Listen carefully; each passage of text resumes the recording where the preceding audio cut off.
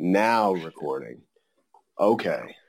Yeah, no, I know you were telling me about when Bill O'Reilly got canceled, how upset it made you. Let my Wi-Fi drop. There we go. Oh, shit. Okay, can you hear me now? You were just really scratchy just then. Yeah, sorry. I was walking outside to beautiful Glendale. Oh, beautiful. A little ale. Dude, it's gorgeous right now. Are you kidding me? It is a wonderful day here in Los Angeles. Anybody that doesn't want to, make the move out here, they're missing out. Dude, I'm looking at the blue, most spotless. I mean, it is actually one of the most beautiful days in like a month here. We are so blessed. God smiles down on us like this. Oh my God. Yes, he does. And he is good to us. So, Michael, one thing, when you are walking, make sure that like your signal's still good, because you are a little bit right now even kind of satellite-y is the word. Okay, shit. Yeah, if it keeps that up, let me know. I'll just turn around and go back inside. Yeah, well, you sound great now. So wherever you are right in this second, you sound awesome. But all right, return guest, Mike Hogan. You've been on the podcast before. You know what the deal is. You know what's good. This is the end with Adam. We're actually both in the same city, so this should technically be the best quality audio podcast that we have. Doubt that's going to be the case. But how you doing, man? Yeah, I'm doing pretty good. I'm pretty good. Today, like I said, it's kind of hard to not be in a good mood outside like this. I'm walking around, man. Things could be worse. Where I live, there's a lot of flags up for Armenia. There's literally people vacating and going to, assist with the conflict with Azerbaijan. Oh, wow. It's a nice reminder that I don't have to flee to my home country to defend it. That might not be the case next week, but I'll already be here.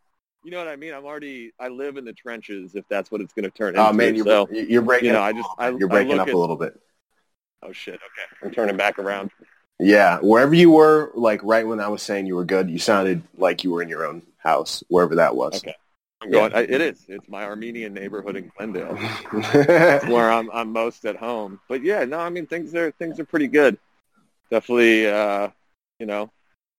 rounding out the end of the year with a couple of fun shorts and prepping for other stuff and just a little bit of this and that.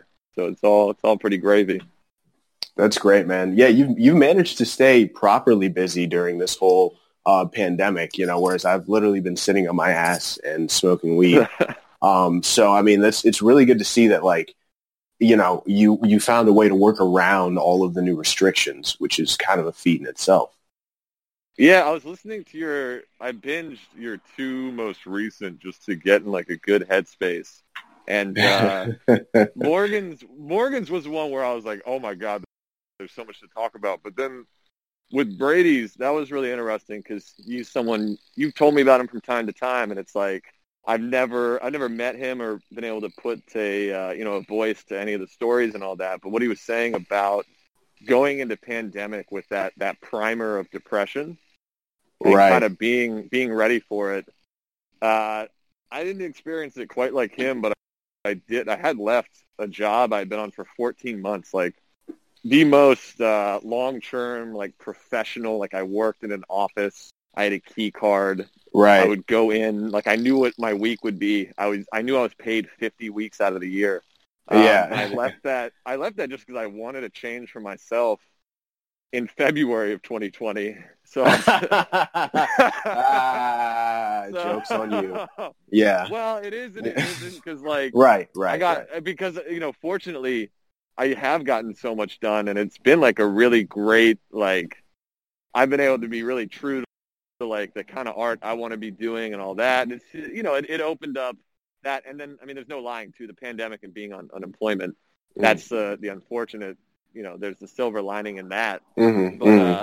But yeah, I mean, I went into March having been freelance again for about a month, so I was kind of ready. I mean, no one was really ready, but I was kind of ready in that same sense to just be left to my own devices and just hit the ground running. Although the first thing that happened was I got the biggest budget music video I'd ever gotten, and then we had to drop it because of the pandemic.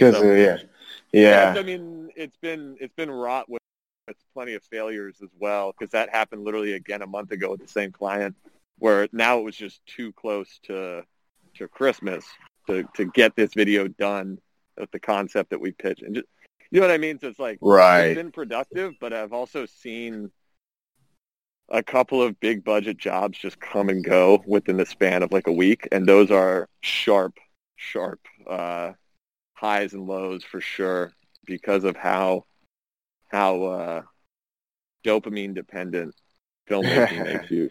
You know what I mean? Like when you're doing it and you're riding the motherfucking high, and then when it's over, there's an enormous void and you just fall into it. So it's pretty treacherous. Well, I think, like, for the people listening, one of the things that a lot of people don't understand about the production of filmmaking is that it requires every centimeter of your being for it to work correctly.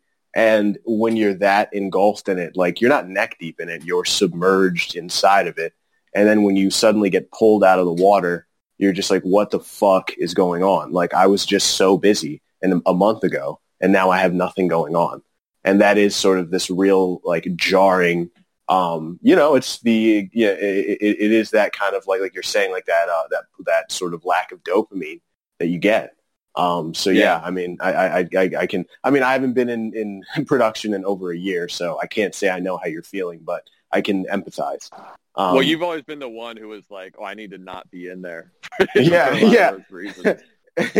Well, that's, mainly my reason for kind of getting out was, for the tiny amount that I was necessary to the project, it required everything from me, where I was getting next to nothing from it. Now, it wasn't like that in every production. I definitely had, especially when I was an assistant to producers, plenty of times where I got a lot of information and just a true download of what I was doing it all for. But at least from my experience in New Orleans, right, which is totally different than I'm sure what your experience has become because you've stayed on that track. For me, it just didn't seem, at least for what I knew I was good at and what I could have been, the money I could have been making doing other things, it didn't really. And also, too, I wasn't a production-minded guy. I'm not a nuts and bolts guy as much as I tried to be. I'm not. So that's another big thing. Yeah. Where if you're not, doesn't fit. Yeah, and it really is a skill into itself. Even to the like, and I don't want to even say low level because that's such a misnomer for how much work somebody that might be like a key PA does. Like a key PA, as low down on the totem pole as they are, they know so much. They have so many skills that are a requirement to that production working pristinely. And you and I have both worked on sets where the key PA was less than, that. And things happened as a result. Yeah, so, I mean, when the film we both worked on, things ended for that particular guy in a pretty dramatic fashion. But then it made way for someone like Zoe or no, she didn't. No, Zach stepped in on that one. But you know what I mean? It made way for other people who do understand what a responsibility it is to be a key PA or a base camp PA. Because you're right, it is such like a misnomer.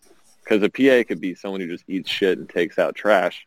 And it's like, that's kind of like the starting. But yeah, I mean, when they start taking on key responsibilities or they're on a DGA track like those people, it's a whole different ball game, and it's not an entry-level position, No, it is not. And it is a career path. It requires that much from you. So, I think, like, overall, I've started, especially during COVID, have started to kind of go back to what my fundamental reason for liking film was, which was to tell stories. The production part of it, as much as I learned from it, and as much as I will, still want to be involved, it is for me an outlet to tell stories, whereas so could, publishing a book or, writing an op-ed. All those things for me are the same thing, if that makes any sense. Yeah, it's a means to an end. Production is like are like growing pains, you know? Right. And I think this stuff I really love when you're in the middle of filming, because I think that's pretty magical. But it is on either end of that. There's kind of all the production nonsense. I think prep and post can sometimes end up being equally as fun because they're a little more. I think both have a lot of logistic stuff, but when you're really prepping, you're really like mapping a vision and kind of laying a successful groundwork to show up and just execute. And then post, you're doing like a whole other stage of figuring everything out. But neither involves, it shouldn't involve like the 12-hour days or overnights that production really. Right. Hell. I think you have to be a little bit of a sadist and hate yourself, like I do, to really take to production at times. You go, why do I keep putting myself through this? It's for me, it's an envious quality. Like, especially when I was in Atlanta, and I was talking to these guys that were like, another 23 hours. I'll probably be done with this 6 days. 6 days. Yeah, but I'll get that union 6-day pay, and I'll be my wife, and it's all good. It's just like, but there's this contentment that I envy. I'm like, why can I not be okay with sitting on this set for fucking 85 million hours? And why is this transpo guy chilling, like more than chilling with that? Like it really is something that I've always felt is I lack. There's some level of grit that I lack, and maybe it's because I'm too silver spoon. I have no idea, but I literally can't do that. That's fair, because I think that's true for me too, for sure. But with the transpo guy, that guy has worked every shit blue collar job in the fucking world. He doesn't give two shits about storytelling or Stanley Kubrick or anything. And to him, he's now a teamster, and he's like barking at A-list actors in a van while he chomps on an unlit cigar and driving like you know what I mean? Like, he's got a cherry gig where it's simply an industry, and he thinks that, I don't know, maybe there's a cinephile teamster out there that I don't know, but you know what I mean? No, I know exactly what you're talking about. No, I know exactly what you're talking about. They're teamsters. So they're union. We're so invested in storytelling and the romance of it and all. So the minutia becomes minutia, and it is just like a painful process, a birthing thing that you have to go through to get your story out. No, it really is a birthing process. But no, let's circle back, because I'm so flattered that you actually did listen to both episodes of my podcast. I know there was some stuff in the Morgan one, and just to give you some background, like, that is 30 minutes of that podcast. It's about almost 2 hours that I just for whatever reason I just said, you know what? I think the 30 minutes that we had in the beginning really demonstrates the point of the episode. So I'm just going to release that. But it was something that I was very, very on the fence about releasing. Number one, not for Morgan doesn't care, but more just for me, having as vulnerable of a conversation as I did with somebody that I had, such an intimate relationship with. I was like, okay, I do love podcasting. I do love, this medium, but am I willing to dip my toes this far into it? And you know what really, at least for me, sold me on releasing it was I was listening to like old Duncan Trussell podcasts where he's like literally crying on the podcast. And it's like a beautiful moment. You know what I mean? It's like a beautiful moment. He's talking to someone who really loves him and he really loves them. And I'm like, man, like that was the stuff that got me sold me really on just serially listening to podcasts. So that's what put me into made me decide to release the Morgan episode. But I wanted to know from a bystander, like, what did you get out of that? I mean, definitely what you just said, because I texted you and I was like, dude, I think this is your podcast. It's almost a profile of you from the people around you.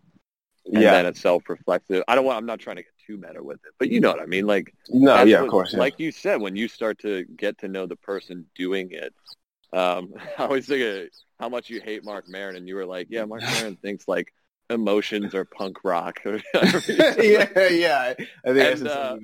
when you said that, you definitely poisoned the well for me, because it was so scathing and well put. But I still do think, and here you are coming around a bit. Right. There is something to it.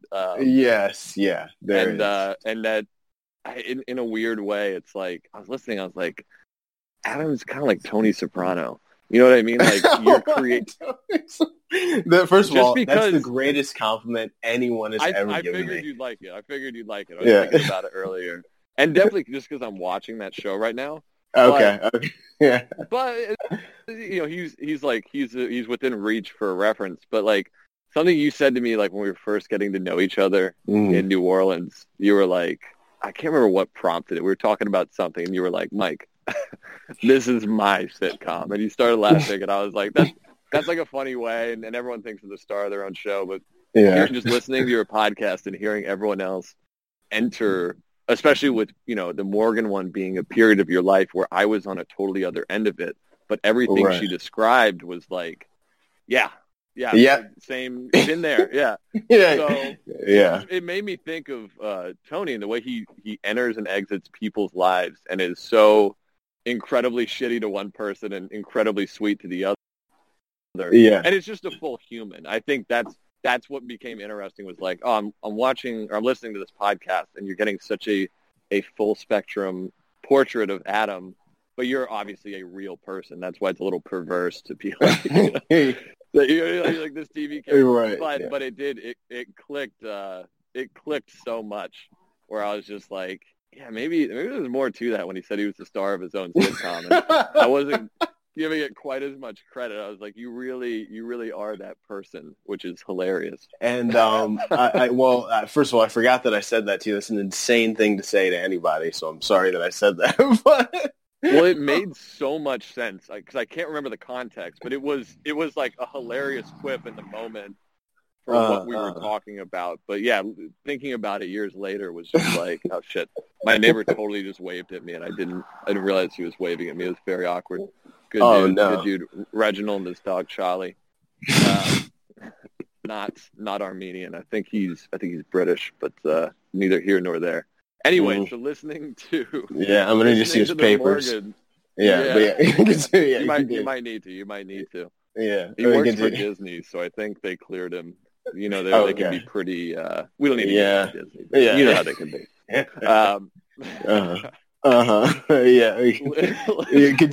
Continue with the. So, listening to that, because when you and even seeing the title, overalls with no underwear, I remember that period where you were just in overalls. You would just turn up places, and I don't think I ever explicitly thought like, is he put together enough to be wearing underwear right now? But I think it was apparent. Like, I think it was a given. Because, dude, there's one or two incidents like that are small. Well, one of them could have been bigger. Okay. That I always remember. For, like that craziness in New Orleans. And one night we were meeting up. I think I was out with like Sarah and some of her friends. I drove on the curb with the car. Exactly. I honestly, I did not know if you would remember that, but no, I remember. I walked you around hopped like the curb, like almost ran over like four. We were like, oh, because I remember early that night you were like, I'm gonna come meet you. I was like, yeah, dude, just don't drive. And you're like, I wouldn't drive. You fucking just showed up. And like, dude, at the time it was just like, oh god. Oh my god! No, I remember that because I was like, I literally Morgan's stories. I was like, I don't even know this person, but like, we have a shared experience where you maybe you're coming from her house, you know, or any, you know. All of a sudden, the other side of the story just started to fill in. I realized something too. Where I was just like, that's where he put all of his sweetness. Obviously,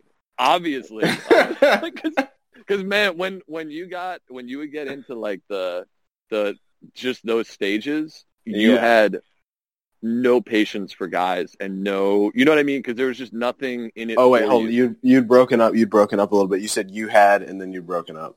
Oh my bad. You had no patience. What I heard with Morgan was how sweet and patient and like giving you were. And I was like, where was that quality? It's like, well, no shit. Like why would he have that for his guy friends? It was just, this is me, fuck you. You know what I mean? And this is something I had to grow.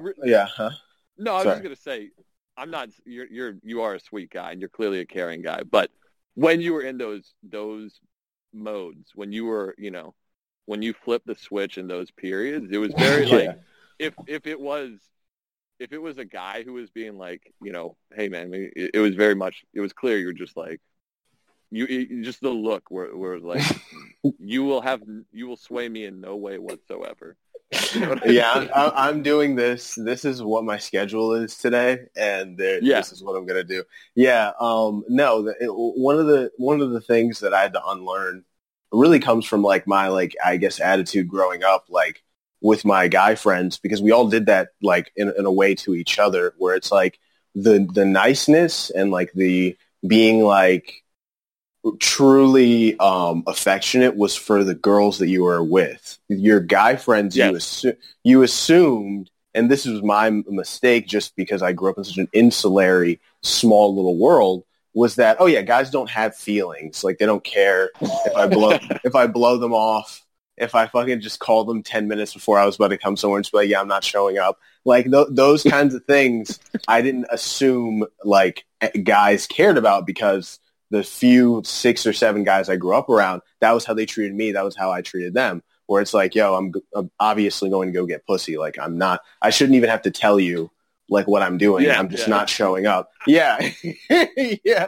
No, to be honest, like that is kind of the unspoken thing. It's totally fair. I just thought with specifically New Orleans and just hearing all that, because now that you say that, I do remember we were going to see Tom Segura one night. And you called like 10 minutes. You were just like, I'm just literally not gonna make it. Yeah, and that was we were just like, what the fuck, dude? And that was, and these are things that like I'll be at the grocery store, like picking something out, and I'll remember it, and I'll literally just want to throw something on the floor. I'll be like, I was such a piece of shit asshole motherfucker. I literally want to hang myself. Like things exactly that moment when I texted you, and it was a pussy move. So a girl was coming over, and I could have either been like, okay, like I'd already made the plans with you. Like I'd known that we were going to do this months in advance.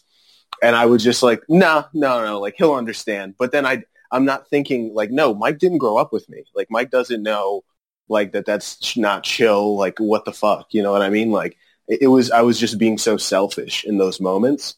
But yeah, I guess the Morgan thing really showed you the other side of where my actual affection was going. I guess that puts it. Yeah. And trust me, I'm not bringing it up to be like, where was my affection? No. It was hilarious because it was that 30 minutes where it illuminated so much the other end of what was going on in just such a funny way, but also in a very real way, in a way where, I mean, it's hearing too. It was really cool hearing how you guys influenced each other, because it was very sweet. You know what I mean? I didn't know any of this stuff until I did the podcast. Like she never really said this kind of stuff to me until we talked about it. Yeah. The other thing that always comes to mind that cracks me up, but like it was something where like it constantly presented itself as like a motherfucker. Because, like, literally, you left, like, a physical wreckage behind at my place.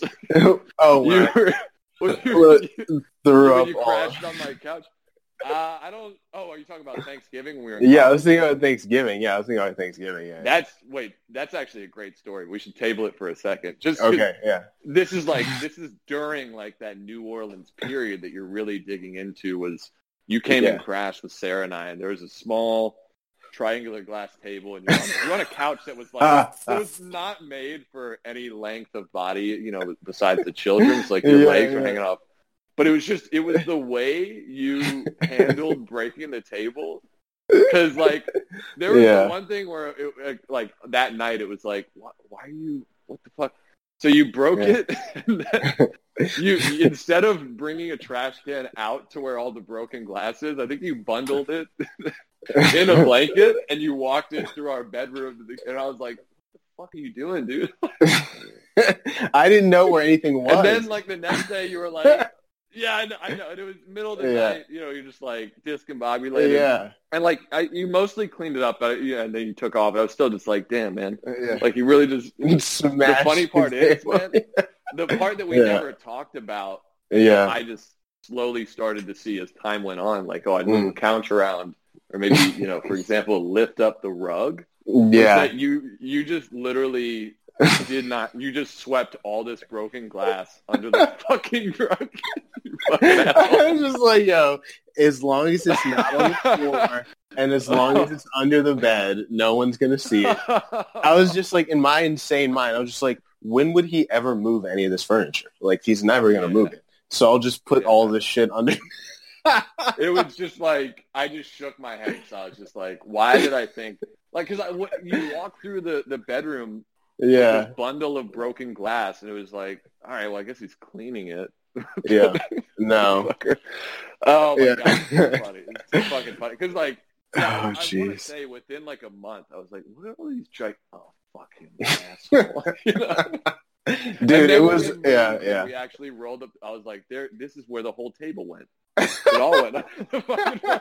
I'm pretty sure 90% of it was underneath that rug. I think what it could have been. I was like, I was so tired that I was just like, I'm just gonna put it underneath the rug so that the dog doesn't come in and eat all the glass tomorrow. And then I just was like, and I know, but then I woke up in the morning. I was like, fuck, no, I'm not cleaning. Yeah, you're like, that's taken care of. I remember like, being at Emily's mansion you lived at, and there was like, something like the trash was full up, and like we were just sitting around smoking a blunt. You looked at me, you like, I've never once taken the trash out here. And I was just like, yeah, I bet. Literally, I was just, I mean, well, that's a whole nother story. I don't want to get into the Emily's house trash situation. I could do a whole podcast about that. But I didn't realize it was that like hot of a topic. It is. It's a very contentious topic, but that's, of course, yeah. I think with some of the guests I've been able to get on, I've really been able to capture those moments, in New Orleans that we talked about in, our early episode from your perspective. And, but I am trying to like start to pivot away from just that. Like, I want to talk to more about, for sure. You know what I mean? Like people, I want to talk to people and their experiences and sort of stuff like that. But it's always good to be able to have stories, in the gas tank that actually like, those are just, they're classics now. You know what I mean? Like, I can't, like, how could I be mad at you for, like, the rug thing? It's just, like, the most funny shit, Can we talk about I know you want to move off it, but to put a pin in it, can we talk about that Thanksgiving real quick? Yeah, that's a funny story. Yeah, that was great. That was hilarious all around. It was one where we both weren't going to be going back to Maryland, so we were like, all right, let's turn it up. And we got Willie Mae's fried chicken the day before. We put it in my fridge, and I think you got a couple bottles like $5 wine, and I got a bottle. It was two bottles of $5 shot. Yeah, it was two bottles of $5 Chardonnay. Yeah. We went and we went with like a group of people who were equally, I mean, probably more. I mean, you remember Ryan, my old neighbor. Oh, yeah. I believe we all went to see Interstellar. And we hit, I had the volcano vape at the time, and I ate breakfast. I don't think you did. Hell no. I remember, too, being in fucking IMAX, dude, like blaring. And Ryan, who, to put him in context, on a weekday would drink a full case of beer and 2 bottles of champagne. And would usually be on about 6 milligrams of lorazepam. Yeah, I mean, that guy was a fucking elephant. Like, substances. Oh, yeah, I remember. That was, I mean, legendary. Yeah, that apartment, that's like that was where I met you. Yeah, that little. Yeah, you met me in the throes of that place, which was probably the strangest, I think, 3-year period of my life. You had the dude upstairs, Arthur, the crazy old dude, and it was funny because going off. It was funny because like you really were living that New Orleans when people think they're going to live like a quirky New Orleans lifestyle. You were living that, and it was a quirky New Orleans nightmare. From what I understand, it was nightmarish, and like it was very like Fear and Loathing. You know, yes, it had a Hunter S. Thompson edge to it that I think was cool at the time. You know what I mean? Like it really was. It really was. It was like, man, like he's doing it. Like you had like a shitty car, like, and also too, like, oh, dude, that Jeep, you had that Jeep, and you lived like on Maple, which was a kind of a hipstery area. Dude, you sold it. I was like, man, little do people know like what is in that court. I still will talk to people, and I'm like, you know, like the courtyard with the pool and Adams and Maple, and they're like, no. And I'm like, yeah, it's probably good. You don't know, like, what happened. The place was cursed forever because it was old slave quarters. Yeah, so, you do the math, like 2016, 2017. It doesn't mean everything's just cool there now. It's bad spirits. True. But anyways, we were in IMAX, and I distinctly remember that Ryan, of course, he was already shit-faced. He passed out. And he woke up in the middle of the movie, Christopher Nolan sound. Hans Zimmer's fucking bomb. Space activity. And he looks at me like we're sitting next to the pool and he just woke up from a nap. What's going on, dude? It's like, we're in a fucking movie, dude. You want to shut up for a minute? Anyways, the stories go on and on with that guy. It's insane. But we got back to the pool and we started drinking, and you were like, I'm fucking starving. I didn't eat breakfast. And I was like, I think that was a mistake. And we sat down to eat. I remember we were outdoors because there was an old dining table that was by the pool. And we both got a bottle, and you're like Gerard Depardieu just slamming it against the table. And before you've probably had like 3 bites, you've literally downed a whole bottle of wine. And I'm like, I think he's going too fast. within like 30 minutes, dude, you have like straight alcohol poisoning. It was insane. And you're just like writhing around my apartment. I was like, listen, man, it's a studio. It's a small space to cover. Just don't throw up in the sink. Like, go to the toilet. Lo and behold, at one point, you get up off the bed. It's a shorter distance to the bathroom by at least half. And you stumble into my kitchen, you puke, and I'm just like, mother. Do you know what it was? It was this in the bathroom. Beyond that, that's a part of it. But for sure. It's this. In the bathroom, I have to bend down. There is a possibility when I bend down, I might miss. If I miss, then I have to clean your bathroom. So I think where's somewhere I can stand up and just kind of hang out and throw up. And I was like, and I didn't think that there'd be dishes in your sink, but by the time you're standing somewhere and you have to throw up, you gotta throw up. Yeah, I'm sorry. Yeah. And I really felt bad when I threw up all over your dishes. But the sink part of it, I was like, dude, I'll just like, when I was thinking about it laying on your bed dying, I was like, there's fucking no way I'm cleaning this man's bathroom if I fuck it up. I was like, I'm just going to fuck up his sink and then clean his sink up, and he'll be mad, but at least he'll just clean his sink up and it'll just be the sink. But then when I threw up on all the dishes, I was like, dude, this is DEFCON 5. I've just fucked up everything. And I think I left, didn't I? I'm pretty sure I think you did like a little, I remember like you kind of grabbing some of it. Cause I was like, dude, come on. Like, I know you're dead right now, but like, come on, bro. And, cause I really like the rest of the day I just got really fucking stoned and played GTA and kind of made sure you were alive. And like maybe tried to get you some water here or there. Like, you want any more chicken or like... No, you know what it was? I passed out on your bed, and then I woke up and it was nighttime. And you were playing Far Cry, and I was like, "Yo!" I was like, "Yeah." Exactly what you said, dude. It was so funny because you woke up and it was kind of just like 9 hours later, like, "Oh, hey, dude," and you were like, you kind of like straightened up. You're like, "Well, I guess I'm gonna dip. I guess that's the move."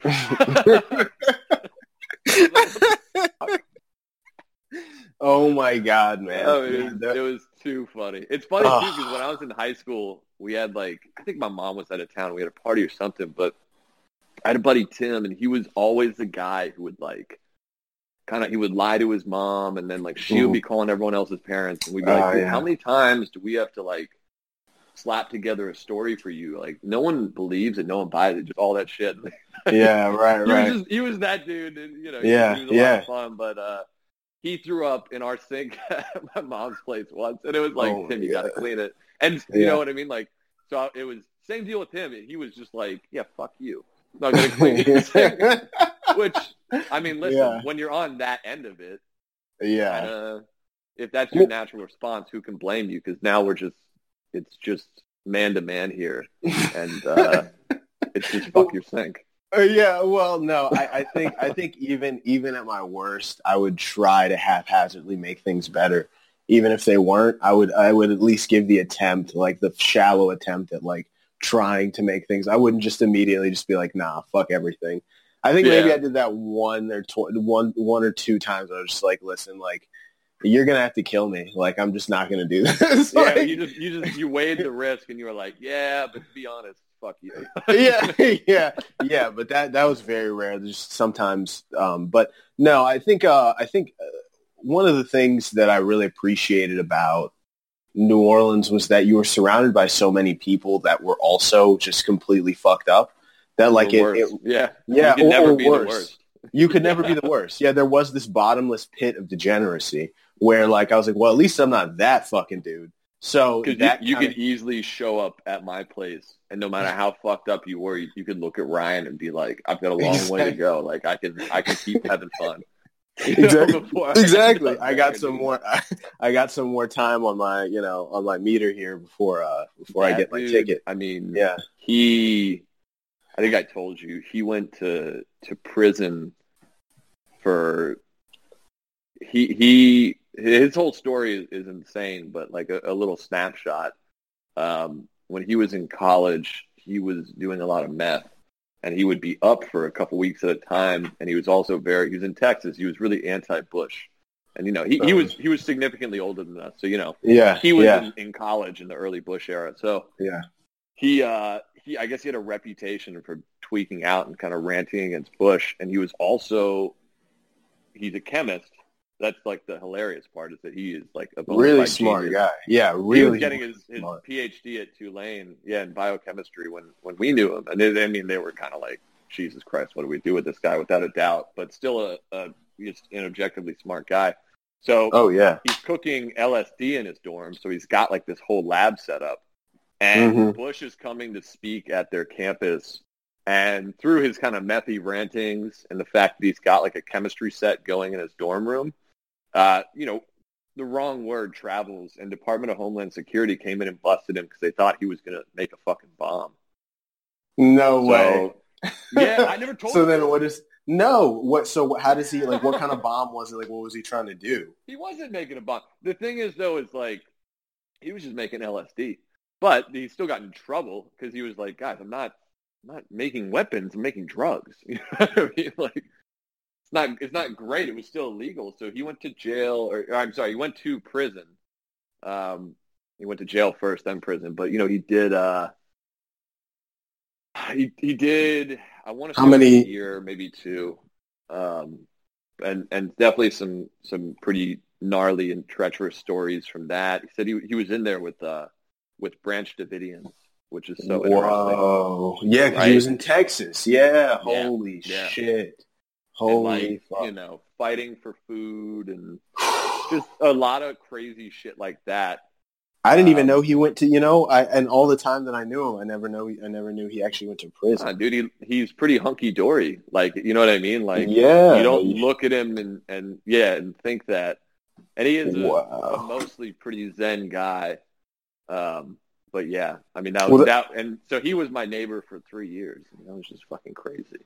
Yeah, man. I mean, there really were a lot of phases to New Orleans. Like, there were things that I saw and did on like a daily basis that just started to kind of evaporate as I got older. And like, there really is, especially with people like Ryan, like there's a time limit. There's only a certain amount of time you can be around an energy like that, before it starts to rub off on you.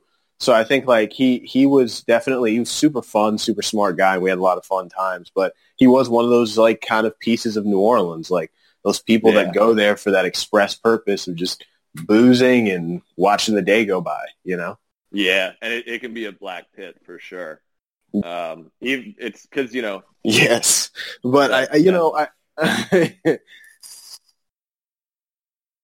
Yeah, what were you gonna say? You there? No, I'm sorry. I heard a beep, and I wasn't sure if it's something that changed. But Yeah. Oh, wait. Let's see. Hold on. Let's see if we're still recording. There maybe. It might have just been someone jumped in.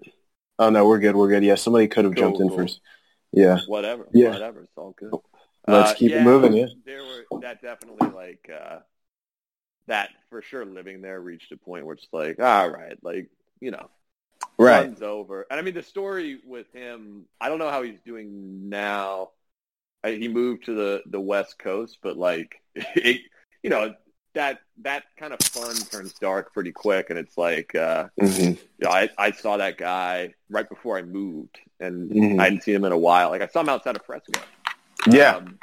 Or maybe it was right before he moved, but it was around the end, and he was like, yeah, I just got out of the hospital. My liver was failing. I was like, oh, okay, not surprised. But basically it was just like, all right, well, I think I'm saying goodbye to you. So just out here on the side. You know what I mean? Where it's like, I love you, dude. You know, take care of yourself. Where it's like, yeah, I think I just said goodbye to someone for good.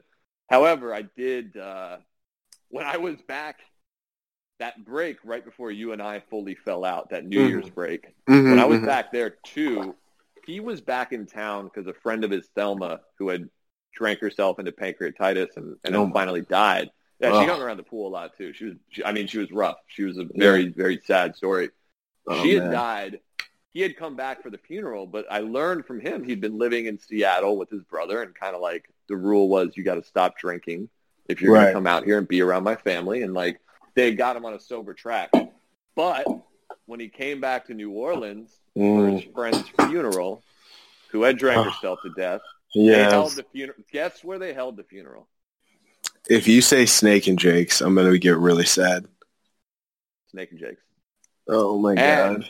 He gave himself that trip to start drinking again, which was just like the most crazy logic. So it's like, yeah, New Orleans is fun. And something I've been thinking about, too, is because of your script and some of the reactions you got, where it's like people don't want to necessarily admit that like the college element is part of the culture. It objectively is.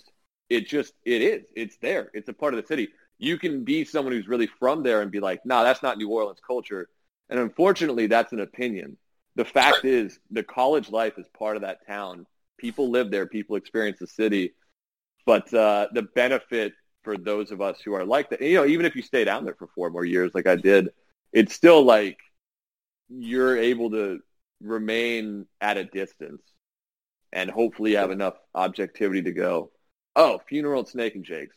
Letting yourself drink again, and just look at it and go, this is insanity.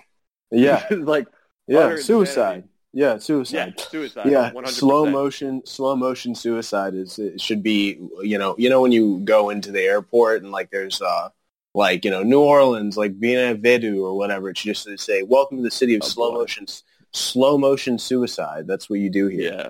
I mean, I was talking to Johnny Harvey yesterday. Yeah. And I just, for whatever reason, I got on it where there used to be those old commercials in Louisiana where they'd be like selling cars or something, to be like this enormous fat dude. And just be like, yeah, come on down to Dodge on Veterans Highway. Let me tell you something. New Orleans is resilient, and the word resilient with the definition would pop up on screen and be like, how fucking stupid do you think your population is?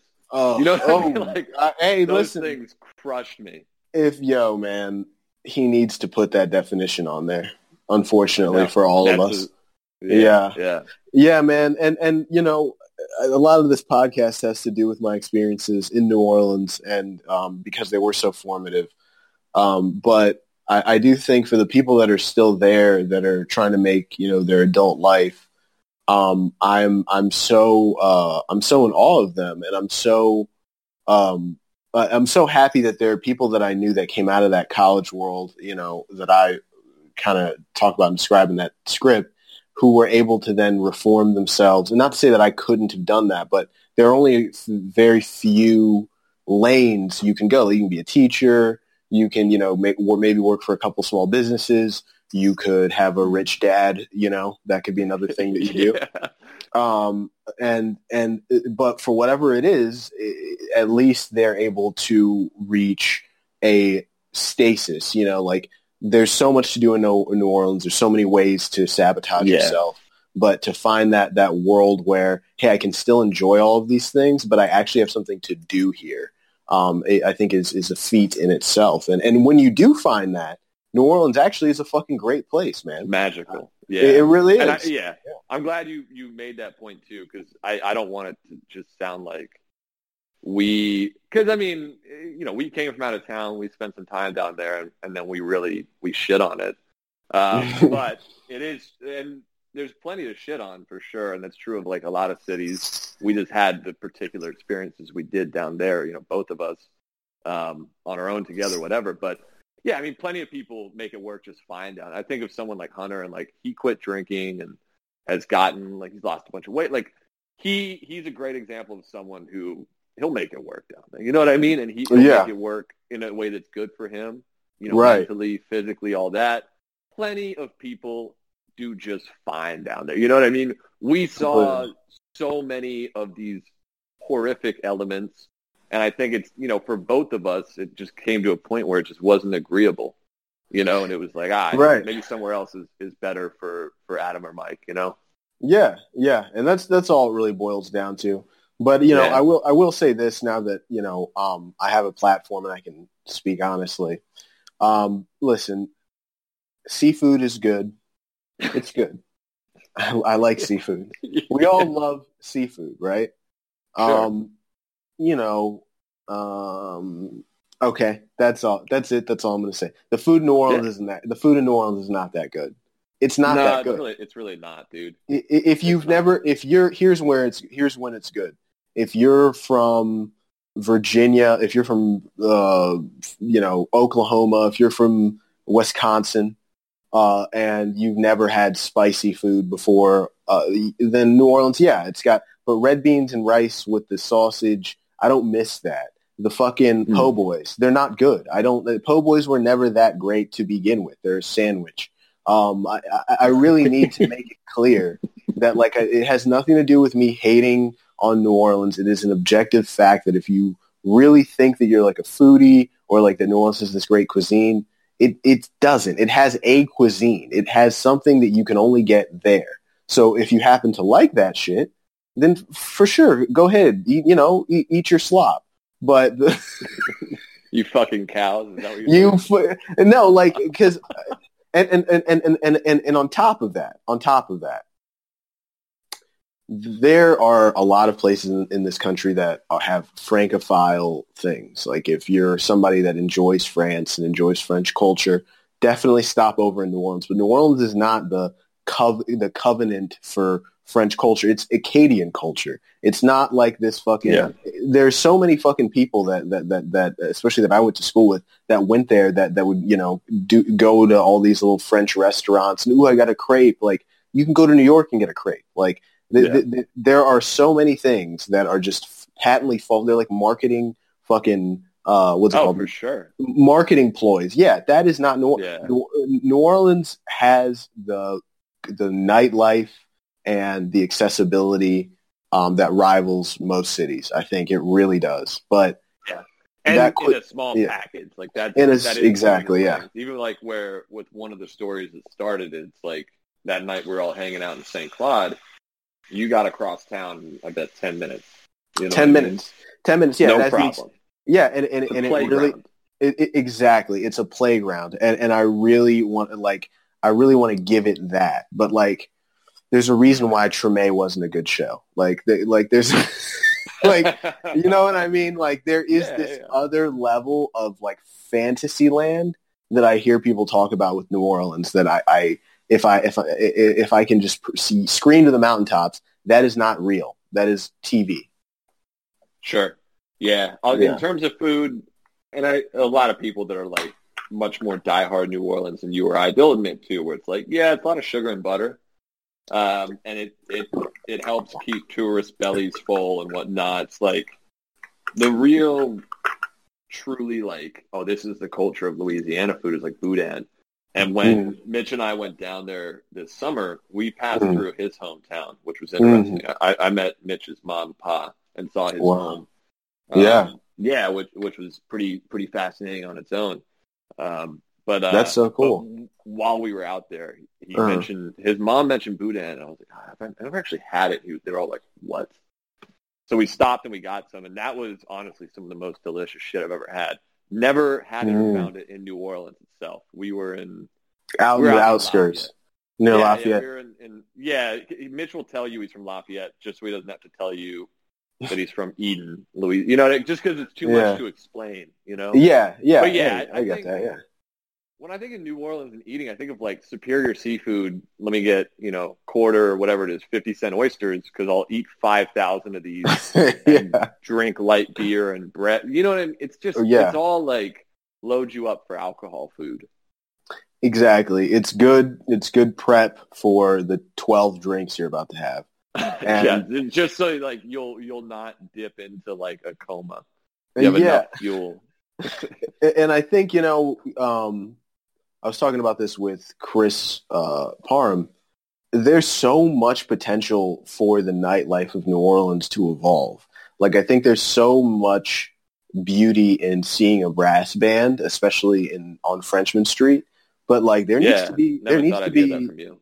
No, there is a magic to that. No, man. there is, and you also what you just described is the best. Is going from a bar to a different club or whatever on Frenchman. There's a brass like that. That is the fun part, and that's also where, in recent years, people are starting to go, fuck, like, Frenchman was the local secret. Now there's a bunch of tourists on it, because that's kind of like you're, it's like, they kind of, it's a coveted, keep this part secret nightlife, you know? Like, let all the tourists flood Bourbon Street, we'll have Frenchmen. Yeah. Kind of heard people in recent years be like, fuck, like, the secret's out. Yeah, no, I have heard that, and I think, like, I applaud New Orleans in trying to keep what they believe is for them, stuff that locals can enjoy without being bothered. I enjoy that sentiment. Detroit's a lot like that. Like, Detroit is probably 10 times like that, where they have their, you go to the city center, everybody will be nice and happy. But if you want to go to where the locals go, like, you got to actually ask around. You got to really you got to really know somebody to know, like, nah, it's this dilapidated building that's half exploded. Like, that's where the best, like, bar is. Like, literally, but you won't know that. Yeah. So, like, and I like cities that do that. The elegant decay that, like, you can keep people at arm's distance. Exactly. It'll be a great. I mean, like, when you first get down to New Orleans and you see some of you're like, this is Fallujah. Like, why would I ever go down that block? And then once you live there, it becomes so. When my mom and brother would come and visit, they would be fucking terrified, especially with the spot I lived in last in Mid-City. My mom was that was terrified. Incomprehensible for you. I mean, it was a pretty sketchy spot. But even so, at the spot uptown, one of the nights that my brother and his now wife, very, very sweet Maryland or DC people, they were crashing in that studio, and Arthur, the upstairs neighbor, shot his gun off. And how fast they got out of there, and we're like, "You're staying?" was insane. It was. They were just like, "You cannot be serious! Like, that was a gun that was fired, like, directly above where you live, and you're just gonna sleep here." And I was like, "Yeah, it's happened before." And they're like, "What?" Like, they're right. What I'd like to see, like, I mean, it is interesting what you get used to and how fast you get used to certain things in New Orleans. Yeah, and I think it might be just because of the setting, because it's so weird and bizarre. Coming from the East Coast, where most houses look the same, or at least are of the same type of quality, right? You don't have a house. Maryland. Hell yeah. Yeah, Maryland, like, you just don't see blight like that in Maryland. It's just it's that shining city on a hill that George Washington had spoke about in his early writings. But with New Orleans, I think one of the cool things I think that I started to appreciate about it was how much freedom that blight gave you. Like, people weren't really fucking with you. Like, never had a bad interaction with a cop. Like, it's just not, like, if you're in a wrong place at the wrong time, you're in a bad area, you're trying to do something you shouldn't be doing, and somebody can get one over you, or you can get pickpocketed. But it's not really like a predatory, like, we're going to come into we're not, it's not like how Trump's saying, like, they're going into the suburbs. Like, people kind of stay in their own little worlds. Like they don't go into the bad area or the nice areas and loot and then go back into the bad areas. Like it really is like once you know your block or your radius, it can really become, a very easy city to live in. Yeah. It's funny. The most I ever really would hear of, I wouldn't say see, but with that was every once in a while you get the bolo alerts. And there was one period in particular where there was a string of connected robberies because it was someone with the silenced pistol was going into houses where Tulane kids were dealing drugs and were straight up robbing them. And those were particular ones. And, someone would drive down Broadway and try to, throw a girl in the car. You'd hear about stuff like that. Yeah, stuff like that happened. Yeah. You cross Claiborne and it's or you go across Carrollton to Leonidas where it's this is you almost feel like you're the suburbs, but it's just a little bubble around the campus.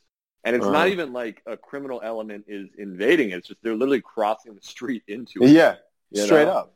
Yeah. One of my favorite stories was, and you probably know this frat.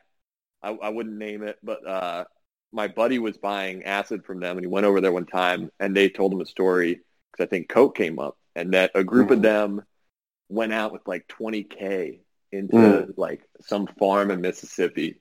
I mean, you can guess what happened. They didn't get any fucking coke. No, they ran into some dudes with some AK-47. Yep. Said, "All right, now turn around and go home." Yeah. Thank you for the drop off. They were gonna. Yeah, exactly. They thought they were big ballers. Hell no. Spending their dad's money because they were gonna flip a bunch of coke, and they just went home empty-handed. Dude, that happened. My freshman year, it was when a buddy of mine was a sophomore on Broadway Street on Frat Row. This happened on Frat Row. That there were, a bunch of, there was one particular frat, again, I won't name who it is, that was selling Molly, and letting people know that they were selling Molly, giving out their number and shit and being yo, we got a bunch of shit. So I guess their number got around to some goons. So they set it up with someone that they knew. This is I swear to God, this is a scene from a fucking movie. The dude hits them up late as shit at night. Late, 2 a.m. And it's dude, I got to cop a bunch of Molly. I'm about to go on this big festival. I know it's last minute. So then the dude comes through and they open the door and behind him are 3 dudes with surgical masks on, everybody's wearing now. The masks with AKs, and they literally just tell everybody to wake up. They tell everybody in the frat house, a big house, to wake up, come downstairs. They don't do anything. They just tell them to sit down, and they take everything. They take the TV off the wall. They take every little thing that's in the house, their cell phones, and they just leave. They literally, it was the easiest, just the sweet. They just swept the house and left. And that was the kinds of, because New Orleans is that kind of a city. It is that kind of a place where there are people who will do those kinds of things to you. And because New Orleans, and especially Tulane, has such a good marketing ploy for people who want to come and they want to party. And, it is a playground, like we said. They can really forget, you're not in Westchester anymore, Alice. You're not in Westchester anymore. You'll actually get got here. And but that started to slow down. Yeah. Too. Oh, yeah, Tulane definitely. Right? But it was weird. Yeah, huh? No, I had a quick story. I rear-ended a guy. Yeah. 2 dudes actually on Broadway right out, pretty much right past the boot. And I was just tired. It was a rainy day. It was after a class, and I was on my phone. I looked up, and I went to slam the brakes, and it was wet, and I slid, and I rear-ended them. And they kind of came out, and they could see I was a nervous fucking wreck. And I realized, that helped me with the cops once, too, the only time I got pulled over there. But, and I'm sure other pigment things, but you know what I mean? With these guys, these were just a couple of dudes. I think they were talking to me they had a skate shop, and Lil Wayne used to always hang out there and all that shit. But they came out and they could see I wasn't just being okay, great, give me your insurance, acting like it was, I wasn't acting entitled, and I was genuinely concerned for the physical damage, the cars. And one of the dudes was kind of oh, my neck feels a little. And we kept talking, and I could tell at one point he was you go to Tulane? And I knew that was a pivotal question. And I was no, I go to Loyola. And after that, I think they probably made a couple assumptions.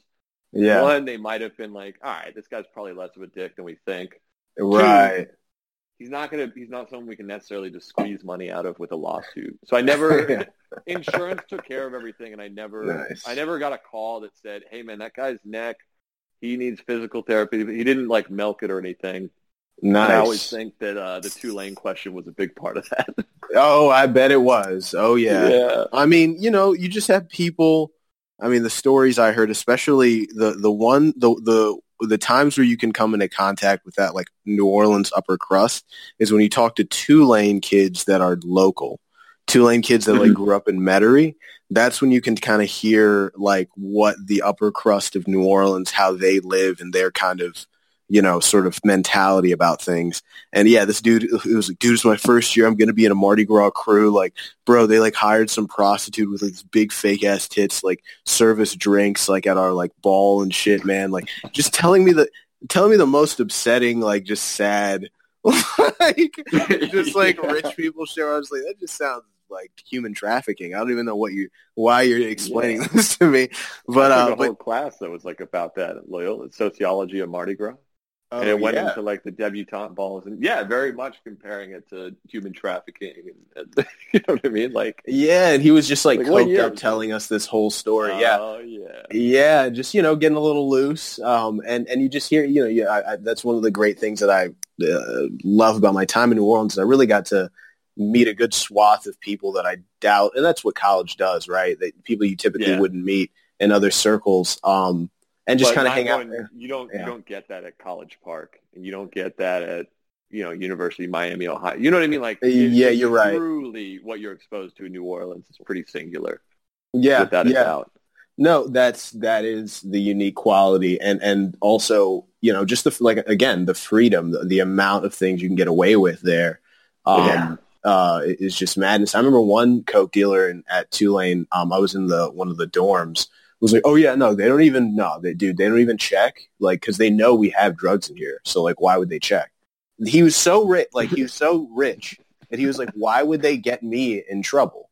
They know I have drugs in here. Yeah, so they know who my dad is. Yeah. Well, to close it out because we're at an hour. You remember my friend Lance? One of the things he used to always say anytime like a cop at the boot, or like, because he would cause scenes a lot on Broadway.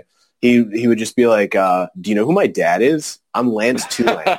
He'd be like, I'm Lance Tulane. And it would be long enough, the cop would be confused for long enough for him to run away. He would say, I'm Lance Tulane. And then they'd be like, what? And he would book it. And that was his way out of shit. But amazing. That is fucking amazing. He did that probably 3 times before it just started getting too sketchy. Really has to think like, like what? It wasn't even like name is the whole school. Yeah, like that's not even that's not even just a library. Dude. Yeah. Wait a second. Yeah, and he's gone. Yo, it was the best. Oh man, but yeah, anything closing? Anything you want to plug or talk about or anything like that? Not in particular. This is a lot of fun. And if it's the last New Orleans memory lane one that we do, I think it was a good way. Yeah, definitely. So just to let listeners know who might be listening to this pretty soon, as in tomorrow, we're doing the Halloween Spooktacular episode. There's going to be a lot of folks in there. We're going to be getting a little lit. We're going to be saying things a lot of people don't want to hear. We're going to be telling a lot of truths. So, if you're not into that, there's definitely for people who are into hearing things that are unsavory. Unsavory. But if you're one of those people that likes to hear lies, if you like to listen to Rachel Maddow, this isn't the podcast for you. But if you like truth, then the next episode tomorrow, Adam's Halloween Spooktacular, it's the episode for you. Mike will be on there. Mike, you're going to be there? Yeah, I'll show up. Awesome. What time are you doing it? Still got to figure out the time. I know Ben said after work for him, so it's probably after 4 Eastern. I'm trying to go for 5 Pacific time, so it's 8 their time. Does that work for you? I got you. That's when I'm gonna be going meeting up with people at. Right. You did send me an email about that. Yeah. I do. What's your quick prediction for next week with the election? Trump landslide. Trump landslide. Not that I like a big Trumper, but it's a Trump landslide. I mean, if you guys can't feel that, and you know, the people listening abroad are getting mad at me right now. Marie in Germany, I'm sorry. Trump's going to win again. Yeah, I'm sorry. Like, he's just going to win again. The Democrats I don't like it, but I'm pretty sure that's probably going to be the case too. Yeah, Democrats need to do a better job of listening to their base, and they need to do a better job of not being snarky assholes to the American public. And then maybe they'll win an election sometime in the next 100 years. But that's pretty much in a nutshell how I feel. What about you? No, I mean, I think that's pretty much the word right there. I don't think you know, the Democrats that we, you know, because I'll side with them for sure. I don't think that we necessarily learned a ton from 2016. It's pretty embarrassing, and we've come at it with a lot of the same approaches. So it's a little bit of what do you expect? I think a lot more people turned out to vote this year, which is great. But I still don't think it's going to push the needle, and we're probably in for another, you know, 4 more. What we're seeing, what I believe with the Democratic vote right now is the way the Democrats should have been voting for the past, 30 years. Like, the turnout that we're seeing, the reason why it's so astronomical is because no one votes. So you're basing it off of a very low bar. Republicans vote way more than Democrats, and they're not going to cover how many fucking Republicans are voting for Trump. They're just not going to cover that. It would be antithetical to the whole point of liberal news coverage, would be to cover Trump making any gains in the next week. So I don't expect them to tell me anything, just like they did in 2016. But you know, once again, to the audience, just remember, Rachel Maddow hates you.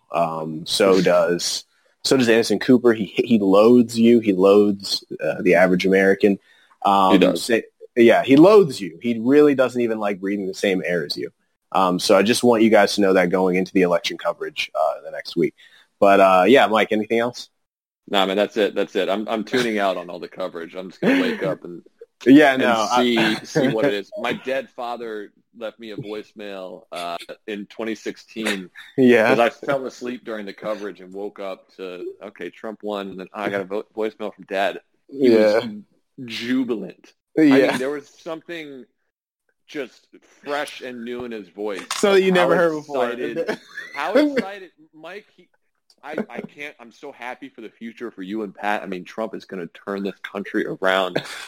He's dead now, but I expect a voicemail next week. I fully expect it. Oh man, that's a great one to end it on. All right, Mike. Well, it's been wonderful. Let's do this again soon. You'll try to join us again, I'm sure, for another special. But it's been a good episode. Yeah, it was fun, man. Awesome, man. Holy shit, that was funny. Oh my god. Oh, yeah.